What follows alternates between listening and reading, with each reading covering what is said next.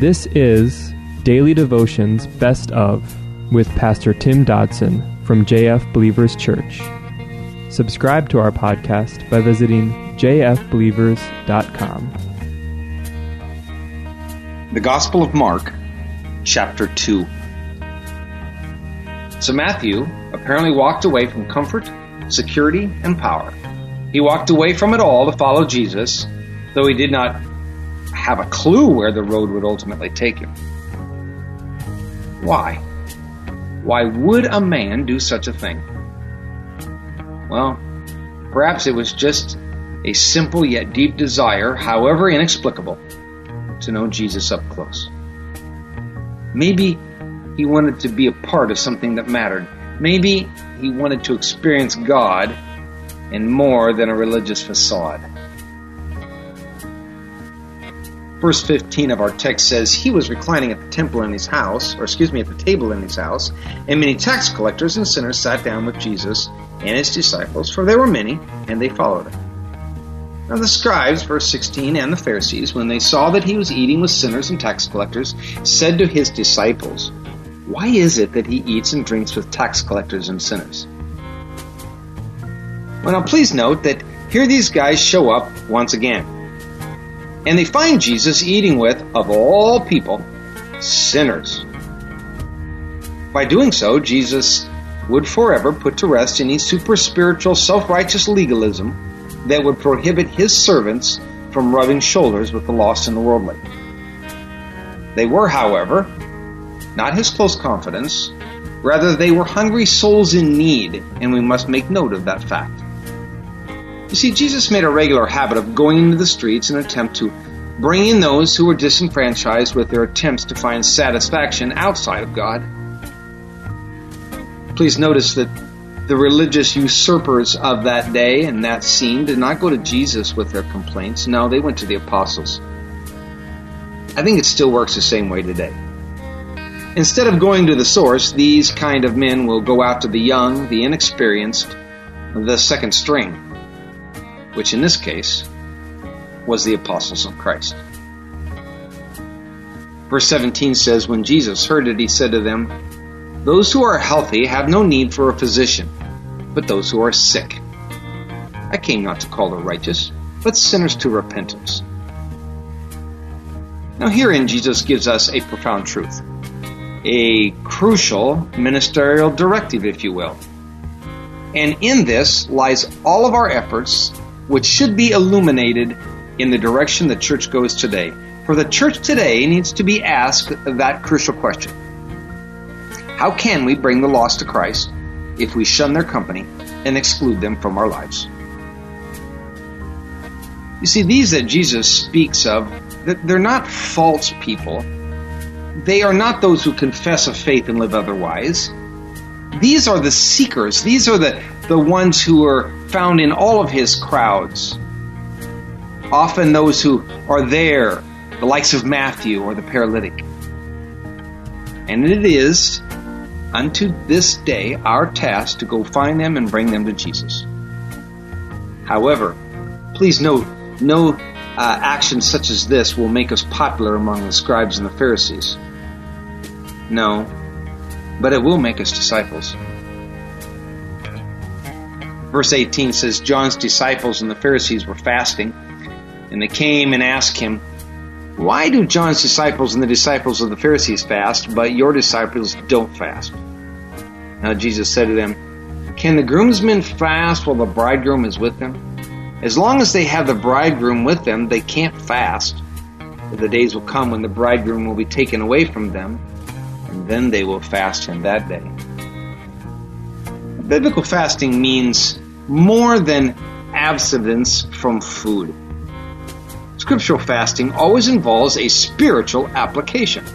Now, the purpose of fasting is ultimately about focusing and centering upon the will of the Father.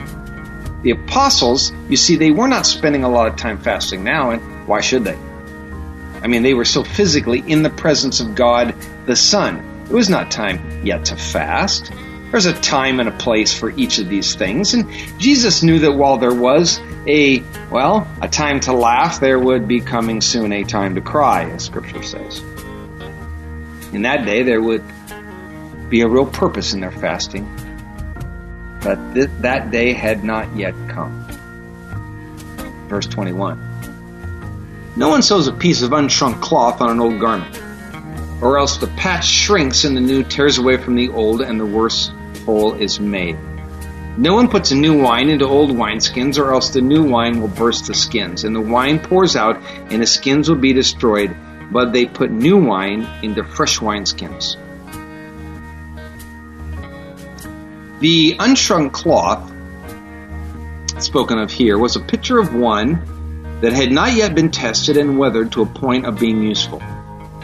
This is a picture of the young individual who is too quickly placed into service and has not yet been matured. Some people will refuse such shrinking of self, quote unquote, and thus Jesus is never magnified in their lives. Their usefulness in the body of Christ is limited, to say the least. And wineskins in Jesus' day, they had a tendency, as they grew older, to become inflexible and even brittle. Many individuals, even those that had been greatly used by God at some point in their life, have become intolerant and inflexible as they grew older. Mankind is, of course, the focus of this story. It speaks of us being both prepared and tested, while being careful to not be inflexible and brittle. The reality of our usefulness, you see, is often determined by our preparation. Verse 23 says, He was going on the Sabbath day through the grain fields, and his disciples began, as they went, to pluck the ears of grain. And the Pharisees said to him, Behold, why do they do that which is not lawful on the Sabbath day?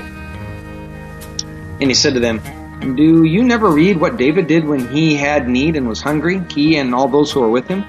How he entered into God's house at the time of Abiathar the high priest, and they ate the showbread, which is not lawful to eat except for the priests, and gave also to those who were with him.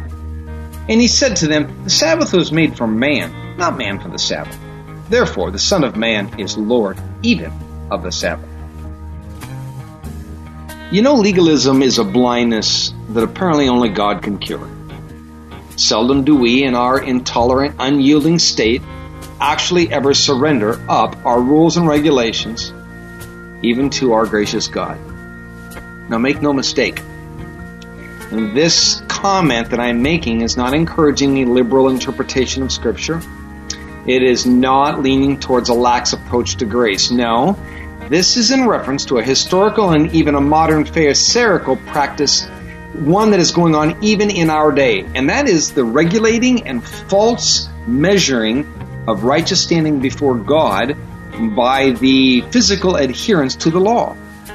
You see, it was generally the deciding factor of one's spiritual standing on the basis of extra-biblical rules, which were, and frankly are, usually nothing more than denominational additions to the Word of God. Why do we do such things? Well, because our natural nature is to attempt to add to the work of the cross. Our natural nature is an attempt to measure the standing of another person in light of our own personal and often imagined standard. We must realize that the salvation of another is not measurable. We are either saved, absolutely, or lost, absolutely. Salvation is given as a free gift, and our standing as a promise of God. What we do does not change such a standing. What we do only reflects where we are standing. That was our daily devotional by Pastor Tim Dodson. For more information about Pastor Tim or JF Believers Church, visit jfbelievers.com.